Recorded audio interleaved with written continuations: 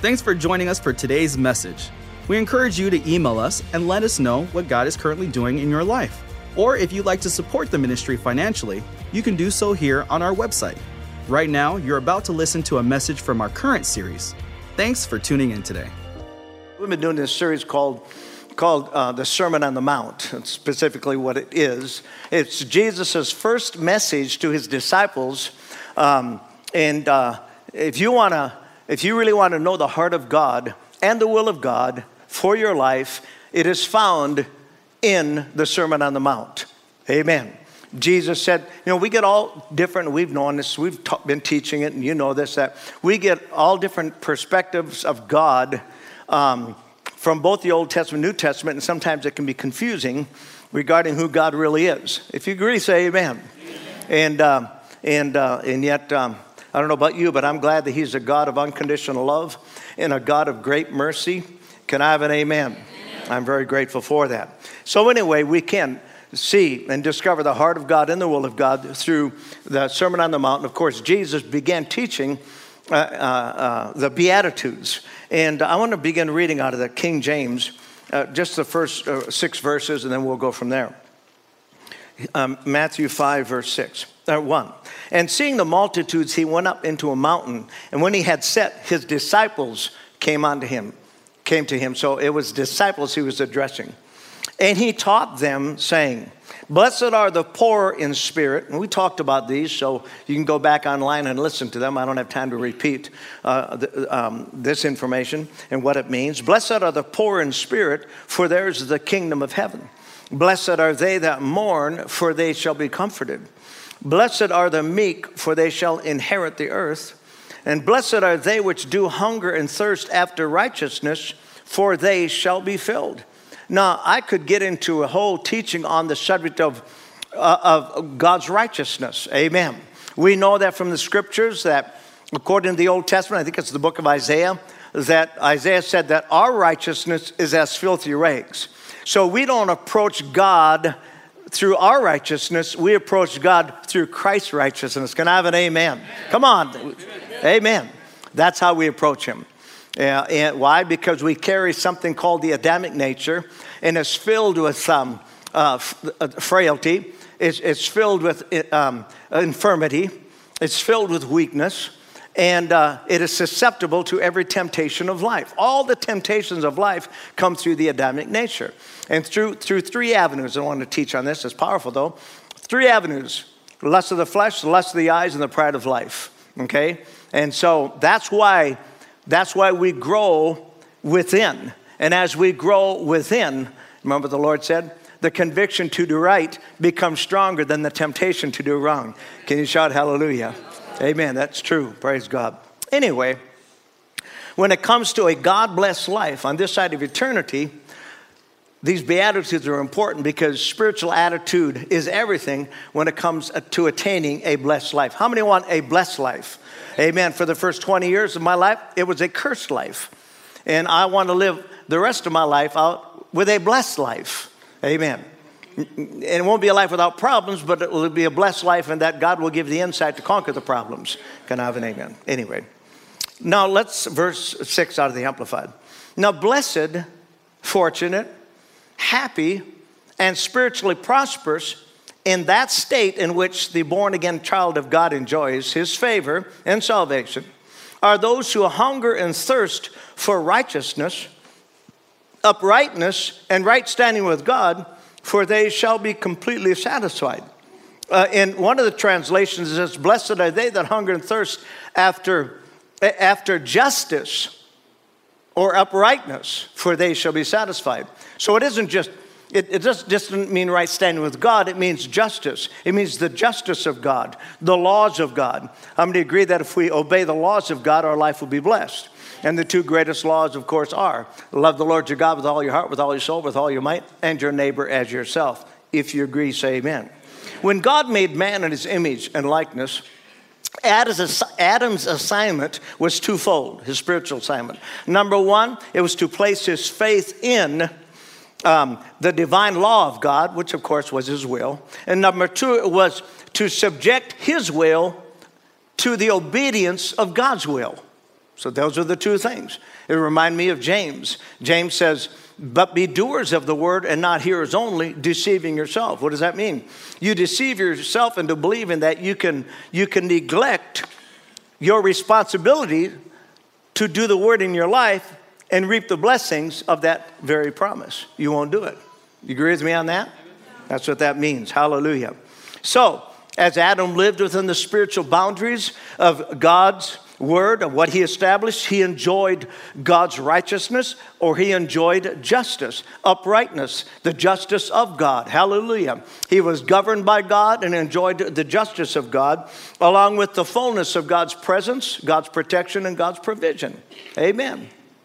Every time I get on my Harley and ride my Harley, I've already been twice close to hit, because people don't see it and they pull out. And so you constantly have to be driving defensively. But on the other hand, praise God, I believe on the divine protection of God. If you agree, say amen. Amen. And if you rode with me, you'd be believing for the divine protection of God also. I always tell Vicki that she's a woman of great faith. Because I surely wouldn't get behind me. I mean, it's just having someone else in control of those handlebars, and you're just back there, hanging on. It can be quite scary. She is a woman of faith. Hallelujah. Amen. So anyway, on the other hand, apart from the willful exercise of these two spiritual principles, number one, having faith in God's divine law, and number two, subjecting our will in obedience to God's word or his divine law, God knew that injustice would find its way into the heart of man, and it did. It did. Hallelujah. Now, let me just say this. God set boundaries. Say boundaries. Amen. It's kind of like your children. You try to set boundaries for your children. You tell them, don't touch that stove.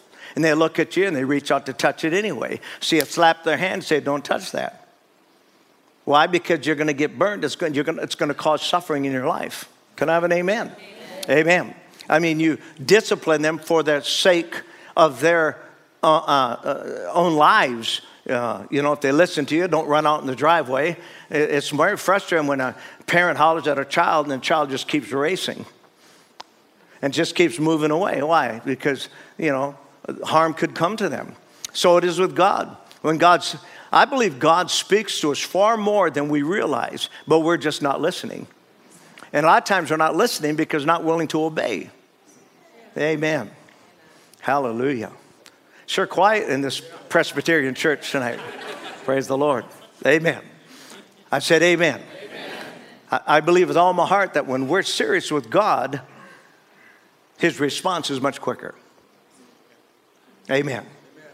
Now, in 1 Samuel, the 8th chapter, it records the story, and we're going to read this story, of a nation, a people that refused to be governed by God.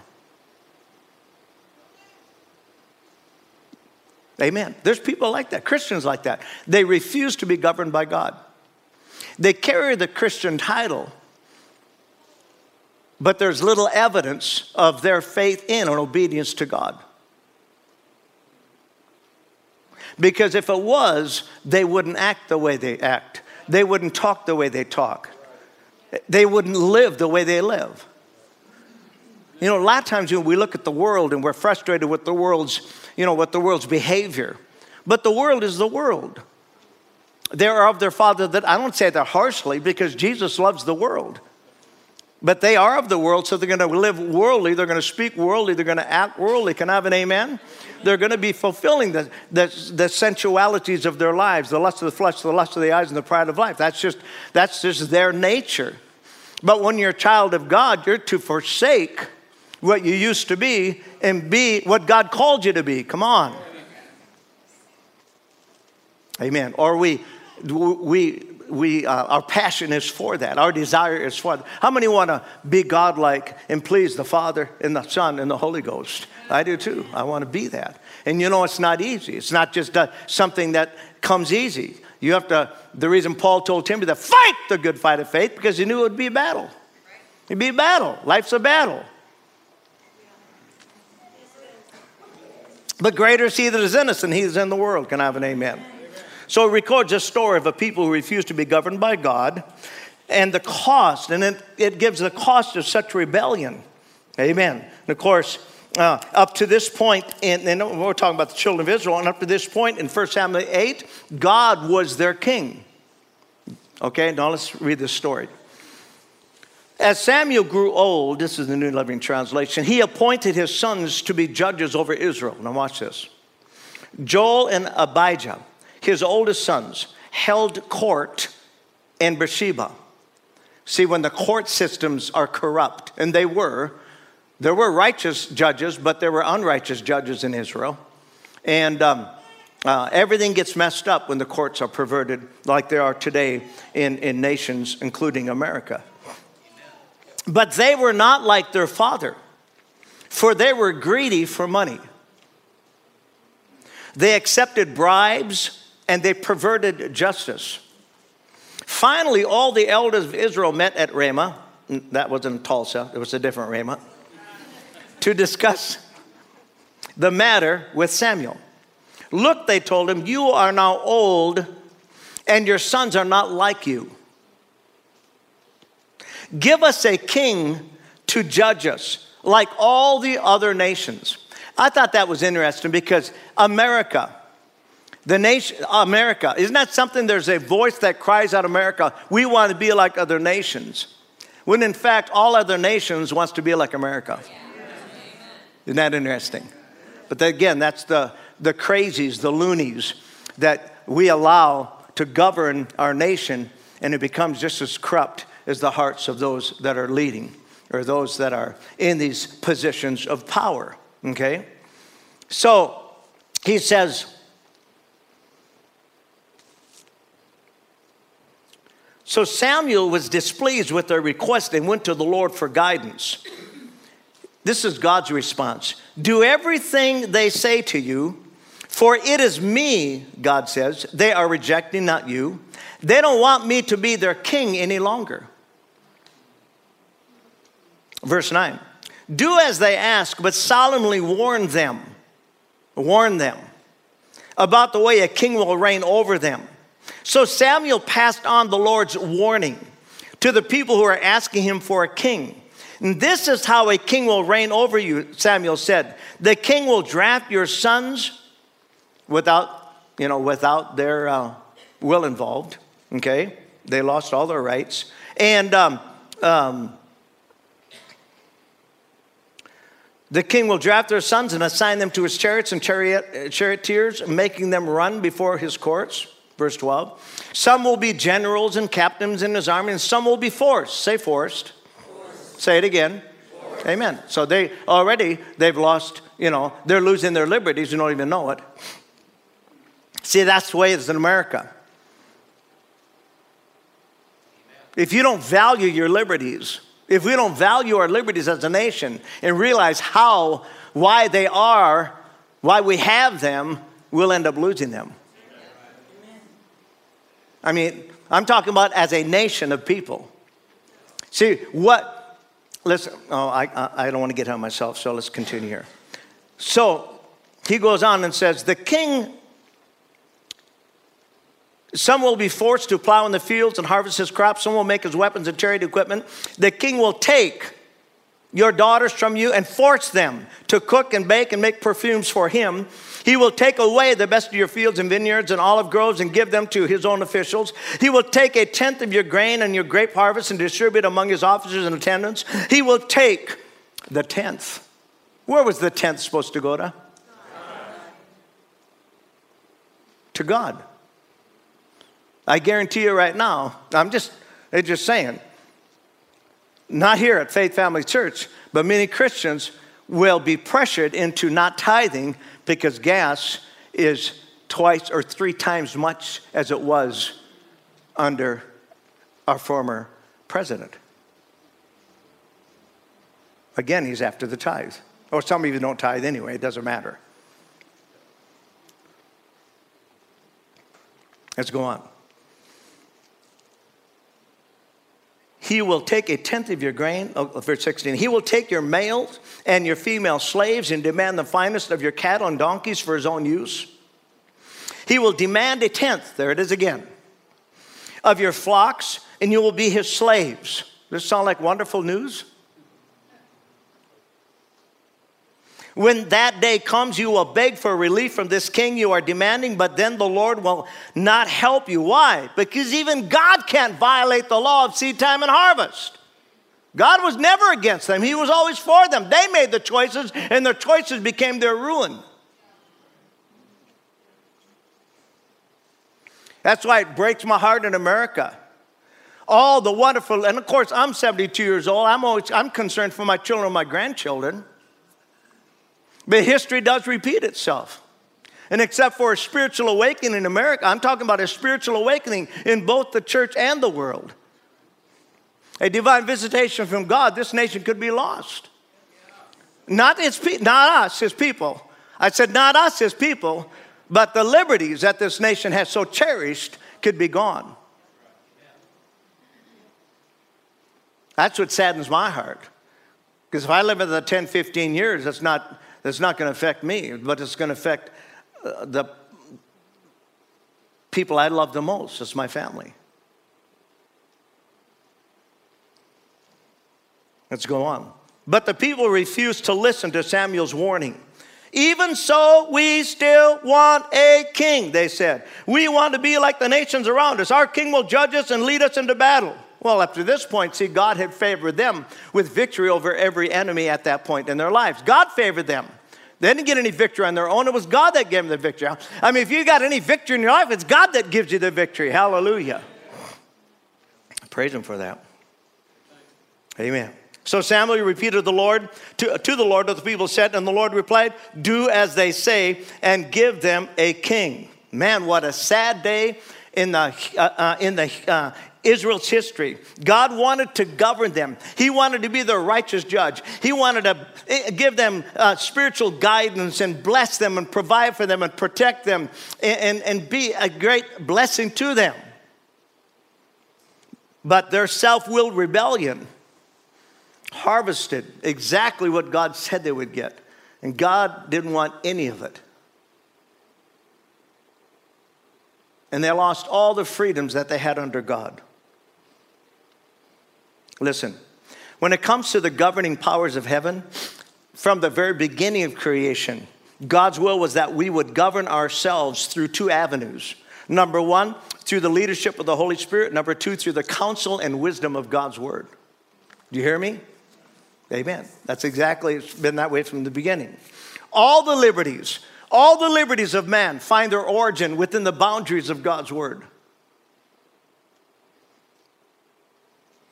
John wrote this, he said, everyone who commits or practices sin is guilty of lawlessness, for that is what sin is. Lawlessness, the breaking and violating of God's law by transgression or neglect, being unrestrained and unregulated by his commands and his will. And he's addressed in the church. He's not addressed in the world. So we get caught, we get offended, we get mad, we get angry, when we see all of the moral perversions that are going on in society. But the society is going to be what they're going to be because they are of their Father. They live in darkness, they can't help it. Your part is to pray for them, be compassionate towards them, and believe God for a divine intervention in their lives. But the church needs to be the church. Jesus confronted the Pharisees for failing to fulfill their judicial call, which was to represent the heart of God and the will of God and lead God's people to that end. Yet over time, they became self-righteous, self-ruling, and self-indulgent.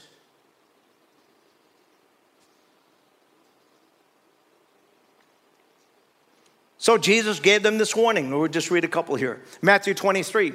We're talking about, blessed are they that hunger and thirst after justice, for they shall be satisfied. Matthew 23, verse 13, woe, that's a warning. What sorrow awaits you, teachers. Jesus was not saying this out of embitterment, out of uncontrolled anger. He was saddened in his heart that the very people that he chose and equipped and put his blessing on turned God's glory into self-gratification.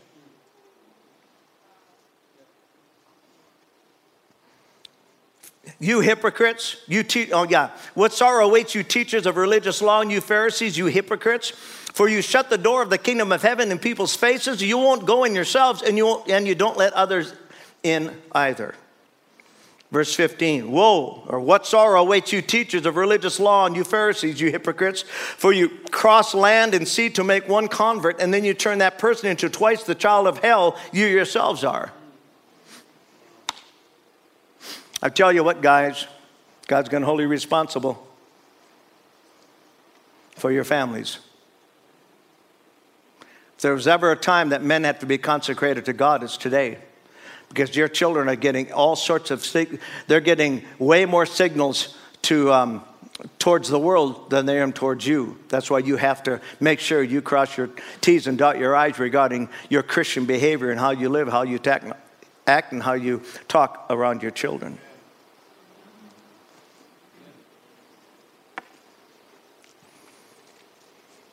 Should have received the offering before I preached this message. I'm not preaching for financial gain. Verse 25, what sorrow awaits you teachers of religious law and you Pharisees, you hypocrites. For you are so careful to clean the outside of the cup and the dish, but inside you're filthy, you're full of greed and self-indulgence. Man.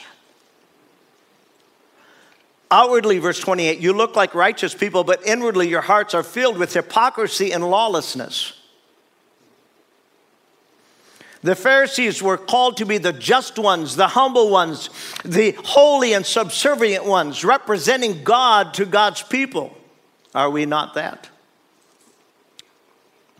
We are.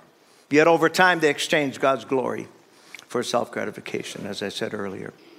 Without justice or uprightness being cultivated within our hearts on a daily basis, over time we can become just as hypocritical and lawless as the Pharisees.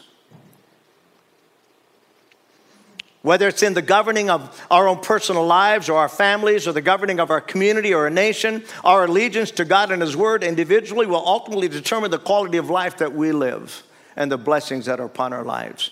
How many want your life to be blessed? Not because we want to be comfortable, but we want to be a witness to those that are in desperate need of the answers to life. And His name is Jesus. If you agree, say amen. There's one specific reason why America became the most blessed nation in the world. And by the way, it is. I've been all over the world. The most blessed nation. There's one reason why that is. Our forefathers called upon God's presence and guidance. In fact, when you look at the Constitution and the Bill of Rights, number one, in the Constitution, you'll find God's Word, many scriptures to the Constitution, and in the Bill of Rights, you'll see the wisdom of God in manifestation. Our forefathers, there's evil people even governing our nation today that want to cut down America. They want to make America the mean nation. We already know that this nation has been marred by wrong decisions, marred by wrong behaviors. There's a beautiful movie. If you've never seen it, you need to. It was directed by Little House on Prairie, Michael. What? I need one person to answer me. Michael Landon. Sorry. Michael. I couldn't get it. It's called The Sin Eater. That's the movie. The Sin Eater. And the whole emphasis of the movie is that there was a religious group from Ireland or over in that area who came to America, and they settled in the Appalachian Mountains, I think. And they, they would take the group, the colony, and they would take the men and separate them, and they would draw straws. And one who draw the shortest straw, he was separated, and he'd go up and live in the mountain, completely separated and isolated from the people. And then when someone would die, a bell would ring. and he would hear the bell ring knowing someone would die. And they would take the body of that person and they would lay that body down on the ground, and then they would turn their backs and close their eyes because they could not look upon the sin eater, because if they did, all the sins of that person would come upon them. That was what they believed. And so he would come down dressed in black, and he would take a vask. Is that what is the wine thing called? And he would take some bread, and he would eat bread. It was like communion, and take a drink, and he would drink in all the sins of that person and take the sins of that person upon himself. And then he would carry them up to the mountain and continue to be isolated from the colony, taking on the sufferings of isolation for the sake of the one who died. Sounds like redemption, doesn't it?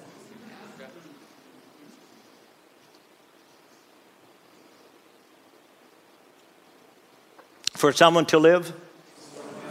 Amen. But the message is so powerful because in this story, here comes a young preacher. It's kind of cool because the guy who plays the young preacher is the little boy who's now growing up, who played E.T., who played the part in E.T. Kind of cool. And he's preaching Christ Jesus. Hallelujah. And getting people saved. Well, a couple of the leaders of the colony just hated him because of what he was doing, messing things up, so they killed him. But the good news is the message continued to get carried out, and ended up the whole colony got saved. Can I have an amen? But my point bringing that story up was this. America has done everything right. Why? Because in this story, there's a group of precious Indian people who welcomed them into that area. And they felt that they were going to be threatened, and so they wiped out all of the Indians so that they wouldn't be threatened by them. It's just a horrific thing. Again, showing that who was I just reading about? Was it Stalin that killed like 300,000 of his own people in order to get control of the nation? So all of these horrific things that we hear about, and America's had her faults. America, praise God, God still never forgot the commitment of the forefathers to him and to his will. Can I have an amen? Amen? So what is the future of America? It's right here. It's right here. It's us being consecrated and dedicated and committed to the heart of God and the will of God in the earth. That is the answer. I remember when reading just where the Apostle Paul was in prison, and he's telling Timothy, I mean, can you imagine young Timothy? Can you imagine the pressures of his life, knowing that his closest associate, his spiritual leader, is now in prison and is going to be put to death? And Paul courageously said, hey, I may be in bonds, but the word of God is not bound. I said, I may be in bonds, but the word of God is not bound. He said, hey, it's not, them arresting me is not going to stop the gospel from being preached throughout the world, and it's been preached now for 2,000 years. Why don't you give God a good shout of praise for that? Can I have an amen? Amen. Getting back to the Constitution. The Pledge of Allegiance, I want to read this to you. It says, I pledge allegiance to the flag. Now listen, they wrote this, was Thomas Jefferson? I pledge allegiance to the flag of the United States. That's why racism, the propagation of racism is so dangerous, because the devil wants to divide our nation. I hate racism, but it's a trick of the enemy to try to divide us, our nation, divide our states. I pledge allegiance to the flag of the United States of America and to the republic for which it stands. I'd like to talk about, we are a republic, a form of governing, not a democratic form of governing. And I won't go into that, but I've got time. And to the republic for which it stands or supports, one nation under God. It was Eisenhower, that under God was not in the original allegiance. In 1954, it's Dwight Eisenhower added that. Do you know why he added it? Because communism had such a devastation effect on all of the world. Because of World War II, he wanted to make sure that our nation understood that we are one nation under God. That's what makes a nation great. Being under God, submitted to God, subservient to God. Indivisible. That word means unable to divide or separate, with liberty and justice for all. And liberty is not possible without justice. When you see our streets and our stores being broken in and burned and such lawlessness, and nobody does anything about it, that means this nation is in trouble. The judicial systems get corrupt to where the violator has all his rights and the violator lose all their rights. I'm just saying this is where we're at. I'm not trying to preach hopelessness into you, because, praise God, doesn't matter. The church has to continue to preach the gospel, hallelujah, and be a light to those that are in darkness. We have the answer. We are the answer. Can I have an amen? I just want you to know and understand. This isn't about racism. It isn't about color. It's about dividing our nation. So liberty is not possible without justice, without uprightness. Listen, from a God-revered people. I can't believe I have such a reverence for God. I mean, I really am afraid in one sense of him. That it drives me to my knees to more worship of him, a desire to obey him, a desire to be like him. Not this careless freedom so I can act like I want to act, say what I want to say, be what I want to be. I want to live my life within the boundaries of God's word so that my life is a blessing, especially going out. I've told the Father, God, I only have a few years left. I don't want to mess up and find out that at the very end of my ministry, when I should have been my greatest, I fell, because many preachers have.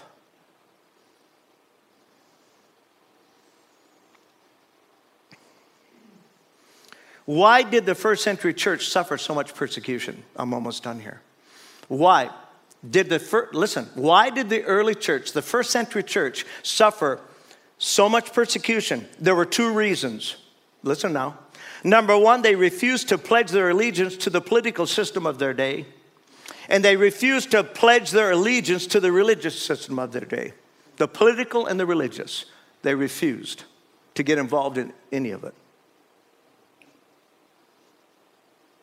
That doesn't mean that we shouldn't be praying for our leadership and going to the ballot box and voting, but then you got to leave it there. I believe with all my heart, I do, and I'm just telling you I'm just telling you the way it is. I'm just telling you what I feel in my heart.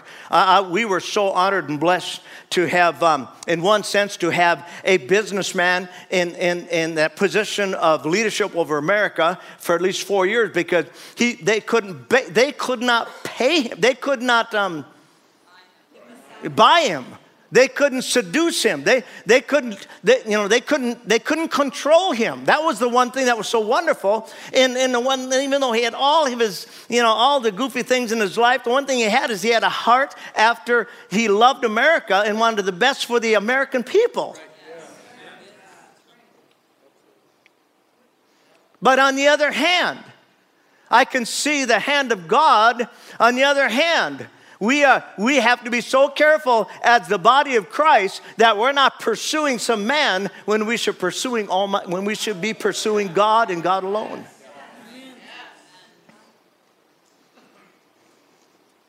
As Christians, the Pledge of Allegiance isn't going to benefit us without our total allegiance to our Lord and Savior Jesus Christ. Did you hear me? It won't benefit us. I mean, the Supreme Court, the highest position of power in America, is under attack. I mean, can you imagine? I just want you to stop and think about this. It's just unbelievable to think that this man traveled from California to come to literally kill a Supreme Justice Kavanaugh. Literally. But because we have such a perverted and distorted political party right now, nothing was even done about it. Thank God there were police there. Or there would have been. My point is, we should never have the attitude of nobody dying, whether they're a liberal or a conservative, whether they're wicked or righteous. Blessed are they that hunger and thirst after uprightness or justice, for they shall be filled. So anyway, our part is to pray for them. Can I have an amen?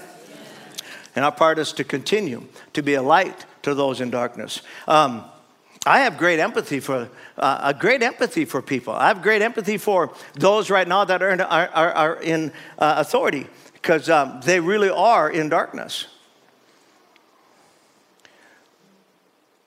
Can you imagine being the church in Paul's day, where before Paul was Paul was Saul? Can you imagine the fear? When you have a political party, Judaism, you have the most powerful religious party in Israel, and they're going after Christians, arresting them, beating them, stoning them, and killing them. Can you imagine that? I mean, what the attitude must have been. And yet, obviously, there was prayer going on. Prayer going on. Because God, hallelujah, he had his way with Saul, and Saul became Paul. Well, if he did it for Saul, he can do it for anybody. Amen. Philippians 3:20 says, we are citizens of heaven, where the Lord Jesus Christ lives, and we are eagerly waiting for him to return as our Savior. Hallelujah. And as citizens of heaven, our call is to remain in faith, to be committed to the faithfulness of God. God's going to have his way. I said God's going to have his way. I mean, it may not come like you think it is. It may not come. I mean, what's going to happen? We got to close. What's going to happen in November if political things don't turn out the way you want? You going to give up on God? No. We still got to serve God. We still got to be God's people. Can I have an amen? I'm just saying, we all believe that, all the prophets were prophesying, the last president, I think was prophesying, and every prophet was wrong. I mean, in that sense of timing. And all we do is sound like fools. And the world's going to mock you anyway, so you might as well just preach Christ and him crucified, hallelujah, and let God be God of the rest. Yes, you got to be involved, of course. I'm just like you. I want God-fearing people in positions of leadership politically. I want that. However, the church itself is so messed up that if Jesus ran for president, half the church would have questioned whether they should vote for him or not. I'm just because all of our perspective on life is so distorted by the culture we came out of. So we just, I don't know about them. They're not spirit-filled, but they may be fruit-filled. I don't know.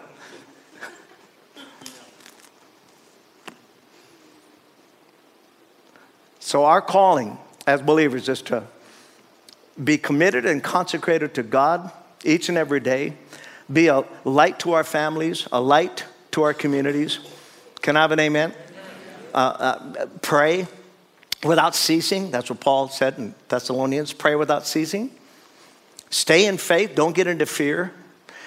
Don't get into the propaganda of the news media. The news never, you can not listen to news for 6 months and pick up and not miss a beat. Because all they do is regurgitate the same stuff 24 hours a day, including Fox.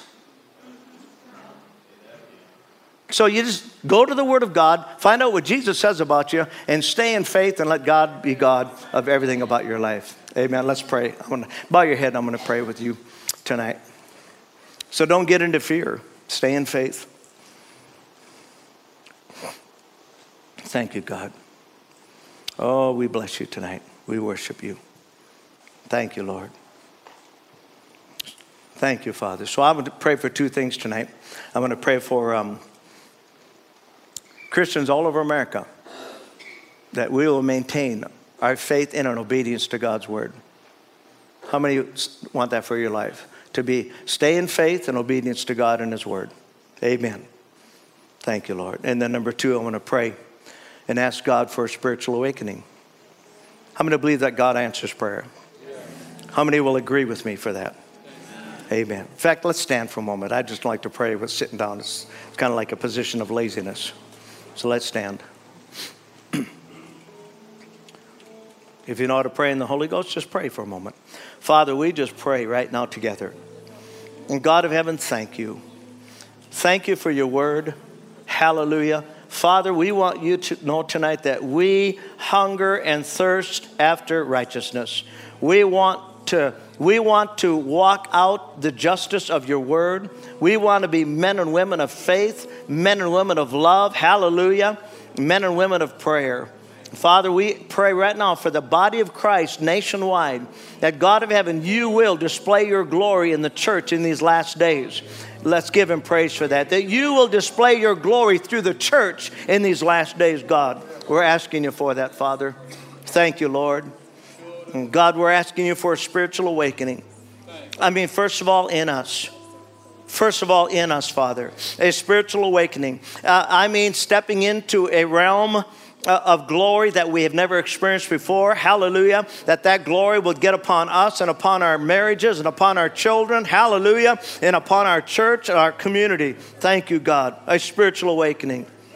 And Father, thank you that you gave us examples in your word of how you touched men and women and made them great men and women. Hallelujah. Because your spirit was upon them. Your spirit was in them and your spirit worked through them. And we ask you, Holy Spirit, that you would be the master over every area of our lives tonight. And Father, I do pray tonight that you will convict us so deeply that it will bring every one of us to our knees in true repentance. So God, we can be all that you've called us to be in a world that desperately needs you and that you desperately love. Would you lift your hands for a moment? And Father, we thank you. Thank you for touching our lives tonight, ministering to us. In Jesus' name, and everyone said amen. Thank you for listening to today's message. We'd love for you to join us for our Sunday morning service at 9:30, as well as our midweek service on Wednesday nights at 7. Thanks again for listening. Have a great day.